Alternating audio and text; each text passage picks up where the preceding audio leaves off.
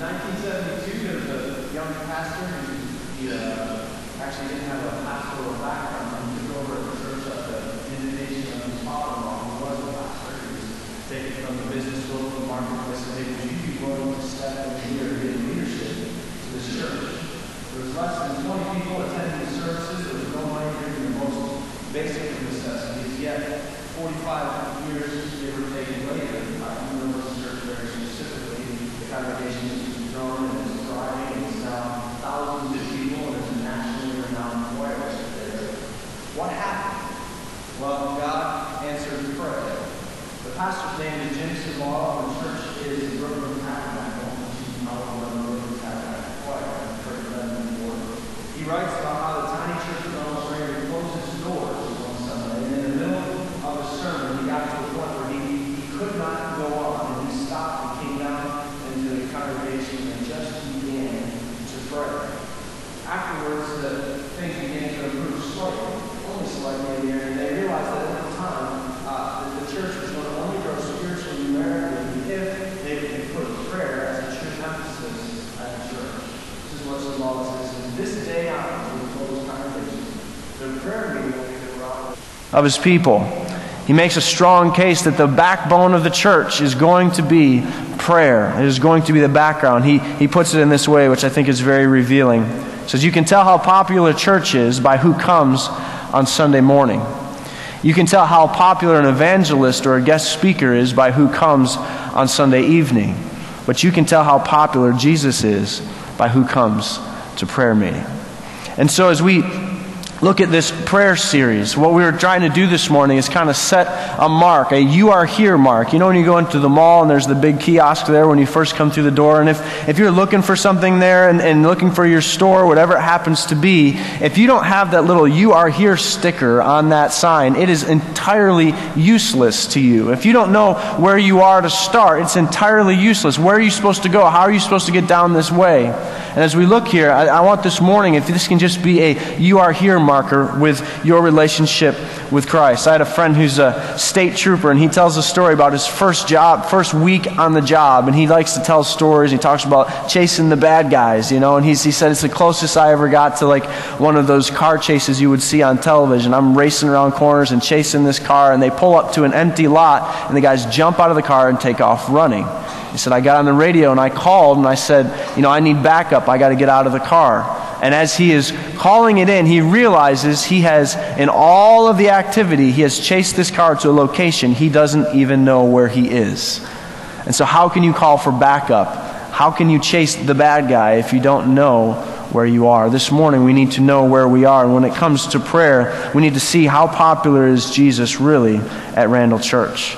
If we're going to make prayer the backbone of who we are as a church, we need to know where to start. It's my desire. This is a 4-week series. If this series comes and goes and we spend the next 4 weeks talking about prayer and then after that we move on, we have made a huge mistake as a church. If I'm starting the prayer series this morning and this is the first time you've thought about praying for the church, we've got some work to do, right? But we want to bring that to a point because we're trying to do some things, brainstorming some ways that we can keep from this just becoming another sermon series. Never underestimate the power of one sermon that can transform someone's life. I can look back in my life and just see 1 or 2 or 3 sermons, and I can see those as kind of cornerstone moments for myself as life has moved forward. And so this prayer series should not just be a powerful sermon or should not just be man, I remember that series, that was really good. No, this is all about transforming the very background of who this church is and reminding us that if we don't have prayer as the backbone of who we are, we're going to be in a mess. So if you have a Bible this morning, and I hope you do, will you take out your Bibles? Turn to the center of your Bible. Just open it up in the center, and you're probably pretty close. We are in Psalms today. We are in the book of Psalms. We're using this as a framework for where we are. We've posted on Facebook this week, if you've seen it. We've set out a 30-day reading plan through the book of Psalms. This is designed to be praying through Scripture. Whereas you go through each day and just reading that text and praying through it for yourself and for those around you and for our church. It'll take you about 30 days. This series is 4 weeks, so it's 28 days, so you're going to have to do 2 or 3 days on your own, okay? So that's up to you. You have to cover that yourself. But let's go through the Psalms together and pray through it. Why the Psalms? Because there's a lot of scripture that we could pray through, but the Psalms is really a great aspect of that because there's almost every emotional connection that we have between us and God that is depicted in the Psalms. And wherever you are this week, I'm certain that one of the Psalms is going to connect with you where you are, and you say, man, this feels awful personal to where I'm at. Deals with simple trust, the sense of sin. It appeals to a higher power in times of trouble, and the conviction that the world is in the hands of God. So this morning specifically, we're going to start at that point. Psalm 145, please. Psalm 145. And this psalm is going to help us deal with some things. Psalm 145 is an acrostic, well, not quite an acrostic, but it works through actually in the Hebrew alphabet, every single letter of the alphabet. So if it was the English alphabet, we would say letters A to Z, and every verse lined up. So letter A represents this, letter B represents this, letter C represents this, and it goes all the way through the entire alphabet. And what is being demonstrated there is a matter of completeness. What is being put together here is a complete thought in Psalm 145. Interesting as well is King David, who wrote a number of the Psalms. This is King David's last psalm that is a tribute to him. Afterwards, there's other authors that if you look in your Bibles there as you go through it, it's attributed to other authors. So this is like the final thought that David wants to get across, and he is putting a complete thought because he is using all of the alphabet to put this complete thought out there. What David is ultimately going to demonstrate, and we'll see that here today, is he has complete and full satisfaction found in God. David is completely satisfied and completely fulfilled in God. We don't have it on the slide yet, so spoiler alert, this is where we're going. In verse 16 is going to be, you open your hand, you satisfy the desire of every living thing. In verse 19, he's going to say, he fulfills the desire of those who fear him. He also hears the cries and saves them. That's where David is going with this text. Some of you might be seeing that and you go, man, amen, good job, David, preach it. There's others who are going, David, you're a liar. How could you possibly say that? The world that I live in, it doesn't make any sense what you are saying. How many times have you been in a place where you felt like God was not kind to you? When he's saying here that God, you are kind in all of your ways, in all of your works is where he's going to be going with this. What do we do with that? What about those unanswered prayers? In my life, my family's life, we had some very specific things we were praying for God for, praying for a miracle to happen. And it didn't turn out the way that we were praying. What do you do with that? That prayer was not answered the way that I wanted it to be. Well, David declares the goodness of God in this chapter, you'll see, is to be everywhere. Sometimes we look at our lives, we look at the world, and we see, I don't see this goodness of God that you're talking about here, David. What planet are you living on? You must live in a different world than I do. Really? What about some of the other things that David writes in the Psalms? Psalm 44, he says, awake, why are you sleeping, O Lord? Rouse yourself. Will you reject us forever? Or in Psalm 88, he says, O Lord, why do you cast my soul away? Why do you hide your face from me? I'm afflicted. I'm close to death from my youth. I suffer your terrors. I am helpless. That sounds maybe a little bit more like the world you and I live in. But in Psalm 145, his complete and total satisfaction is found in God. Those other passages almost feel disrespectful, what he is saying to God Almighty. How could you say those things to him? And at some point in your life, I think that you and I may have prayed some of those prayers or shouted those things at the moon, it seems like, towards God. Would you raise your hand this morning and say, hey, I've said some of those things. I've raised those prayers against God. All right, there's a couple of you who are willing to say that. I should have raised my hand. Sorry about that. You know, those who are not Christians, they look at the church and they say, What I don't understand is you guys don't seem to see the world the same way that I see it. You don't seem to look at the planet the same way that I see it. But you know what? If you looked around, you saw those hands that were raised, ultimately, you're living through the same stuff the rest of the world is living through. You just have something entirely different. in your heart and in your life. You see, in Psalm 145, there's no indication whatsoever that David's situation or circumstances have changed. In fact, if you look at other parts of Scripture and you look at David's life, you can see actually things got more and more difficult for David the life that he lived. In the beginning, he had a lot of successes, some things to be excited about, some ways that he could really tangibly see God at work. But in the end, his family was coming apart. His kingdom seemed to be, it was going to split in half, and he could almost do nothing about it, it would seem. There's no indication that David's circumstances have changed, yet David demonstrates his complete satisfaction in God. So if his situation hasn't changed, is it inauthentic? Is he making this up? Is he just putting on a smiley face and walking out in the morning? How do we pray and find complete satisfaction in God? If you're taking notes, we have a sheet in your bulletin. The first fill-in for you this morning is, how do we pray and find complete satisfaction in God? With every head raised. With every head raised. Beginning in verse 1. I will extol you, my God and my King, and bless your name forever and ever. Every day I will praise you and praise your name forever and ever. Great is the Lord and greatly to be praised, and His greatness is unsearchable. With every head raised. Look up. King David is basically the most powerful person in the world at this point. He is the king. He doesn't hesitate to have people bow to him, but he also doesn't hesitate to bow his knee before the Lord. He lived in great splendor. You think of all the different things that he had access to. You think of the temple that he was going to start. Solomon ends up taking that responsibility over. But all that he had at his resources to come to him, but yet he starts at this point and says, I am not God. Because I am not God, I need to bow my knee before him. I extol you, my God and King. I am nothing in comparison with you, God. He is my King. He is great. He alone is worthy of all my praise. Don't miss this pronoun also in verse 1, the word my. You can't praise God unless He is your God.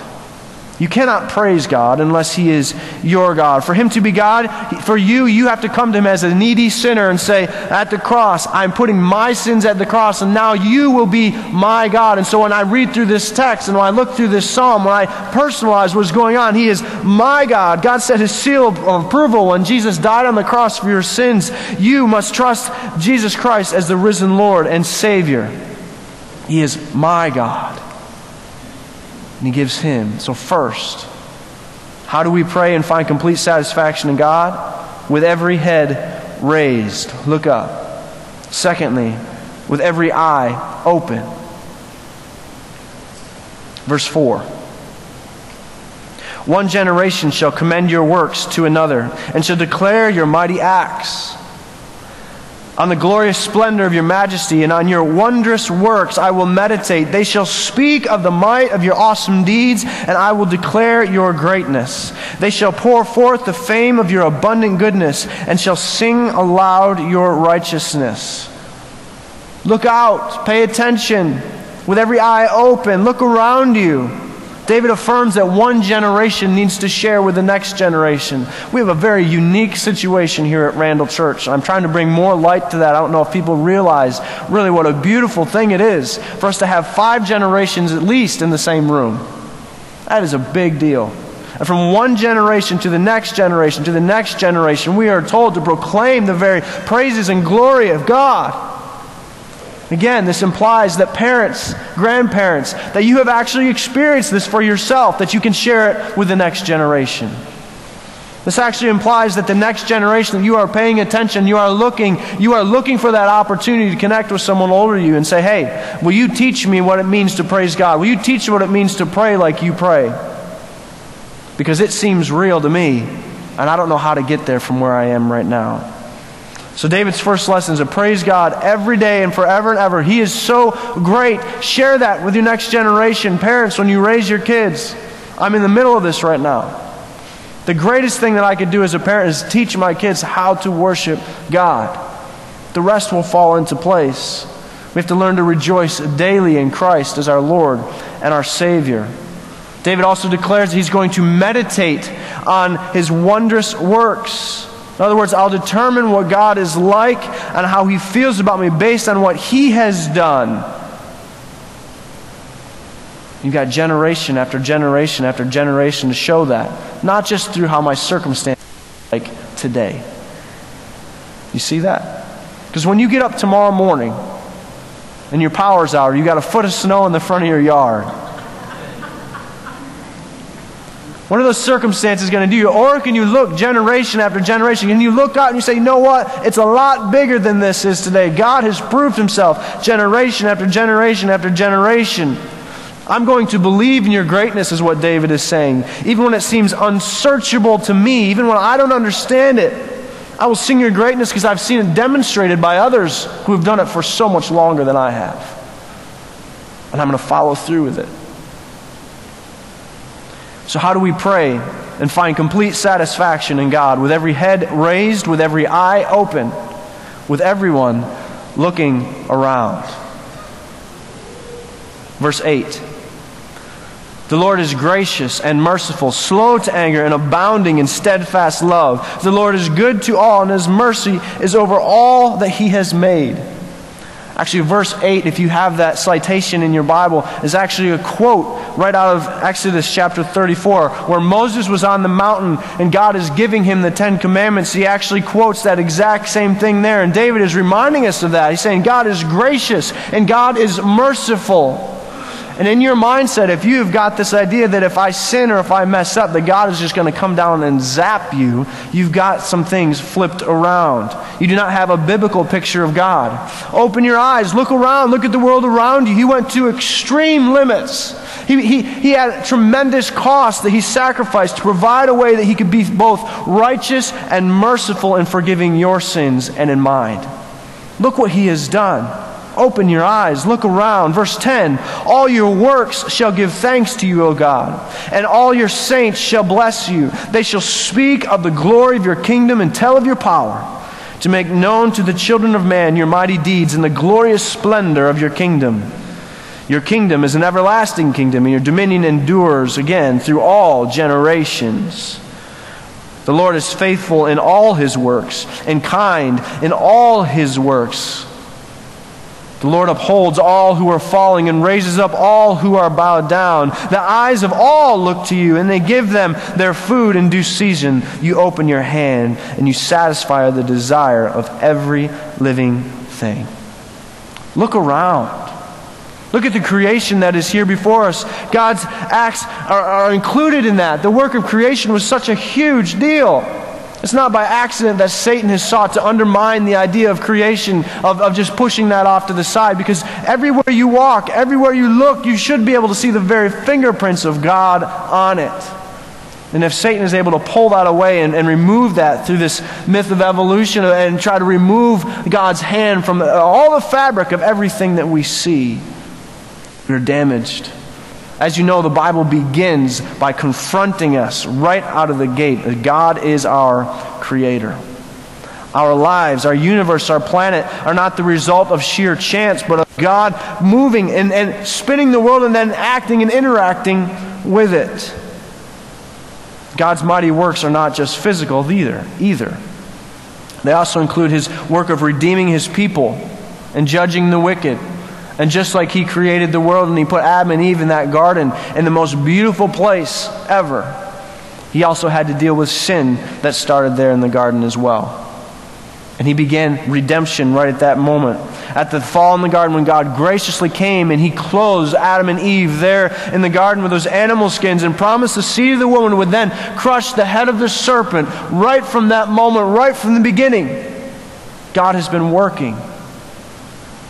And as David is talking about, he's saying, all the works. He says, look around. Look at what I see. God is providing for us in all of these different ways. He upholds all who have fallen. He raises all who are bowed down. The eyes all look to you. The food you give them in their season. You open your hand. You satisfy the desires of every heart.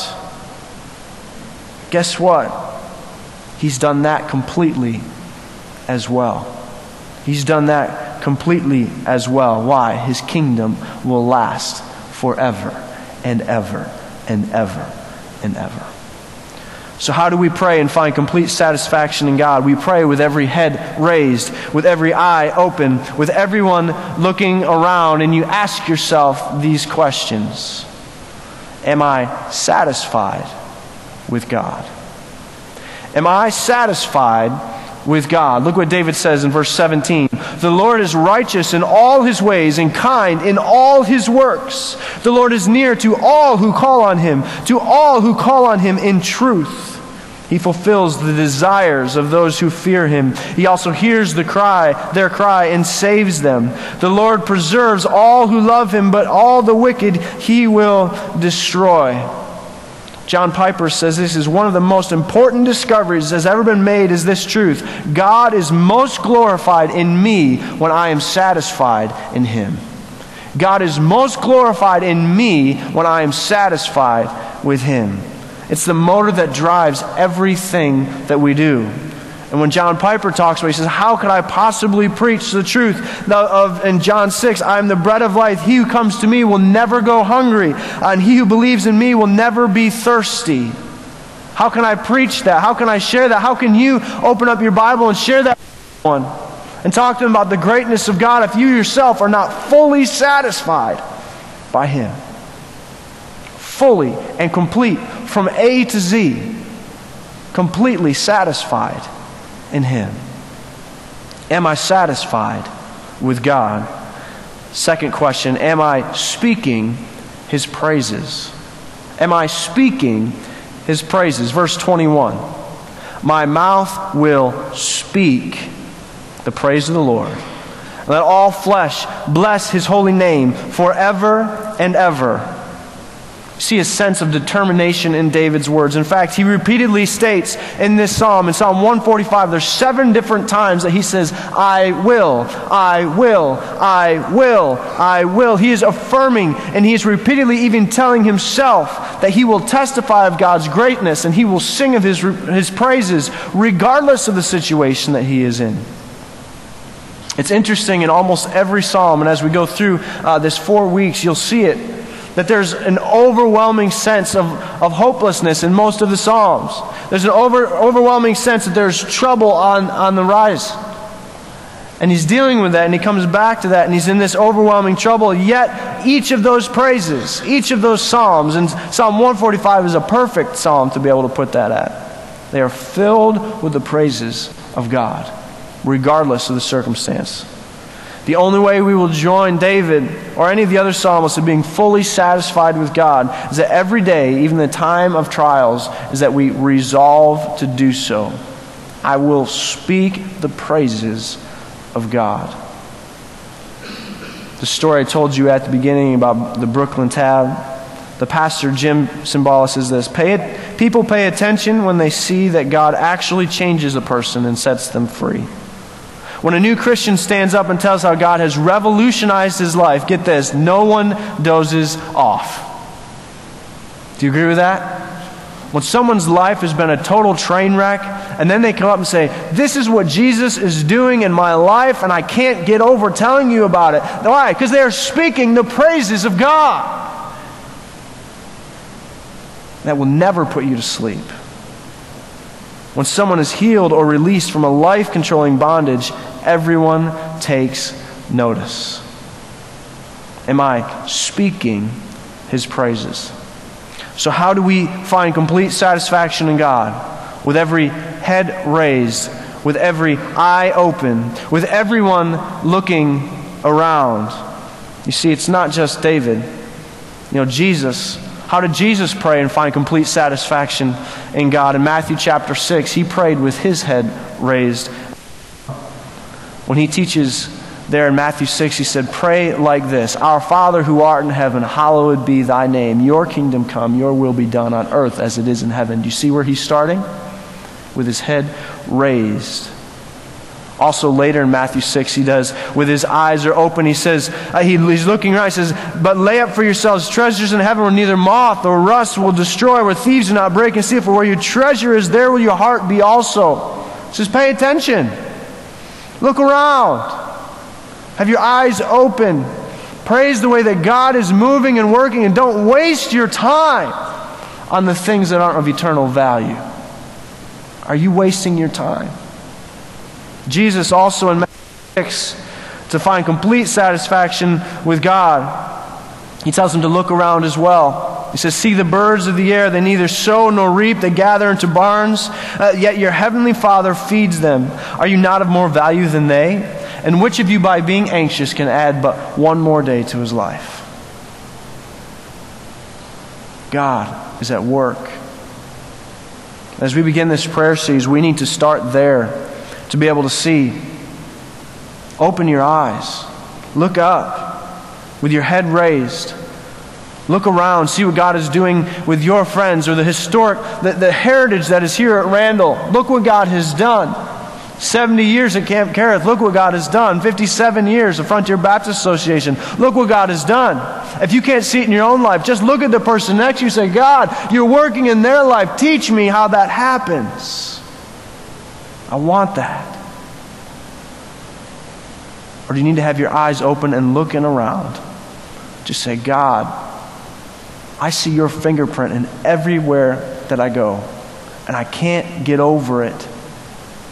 And the only way that I will be complete and whole is in you. Our culture, our society drives us to find satisfaction in everything that you can imagine. And we buy into it again and again and again and again. Then we take a couple weeks off and then we buy into it again. Because we're still struggling to find complete and total satisfaction in God. And what is happening here is David is saying, from A to Z, God, it's all yours. And I know that you will take care of it. I know that you will take care of me. So this week, I encourage you, we're going to start this morning even. As we pray, will you pray that God will teach you what it means to be totally and completely satisfied in Him? You may need to pray through Psalm 145 again and again and again. And you're going to see, if you start by looking up, you start then looking out, you start seeing what God has done, you should find yourself completely satisfied. Dear Lord, we love you. We thank you so much for your word. We pray, Lord, as we start this series, that prayer would not just be something that we do for a few weeks or in times of trouble, Lord, but it would become literally the backbone of who we are as a congregation. It would be what drives what happens here, the support structure of all that goes on at Randall. Lord, we've got a number of missionaries. We've got missionaries all over the world. We've got locally and globally, Lord. But if there's no support structure here in this place, it's all for naught. So let this morning be a stick in the ground, Lord, a sticker on the map to say, this is where I am. But God, let me find myself totally and completely satisfied in you. We love you, Lord. We thank you for your word. We pray that it is cut deep this morning. In Jesus' name we pray. Amen.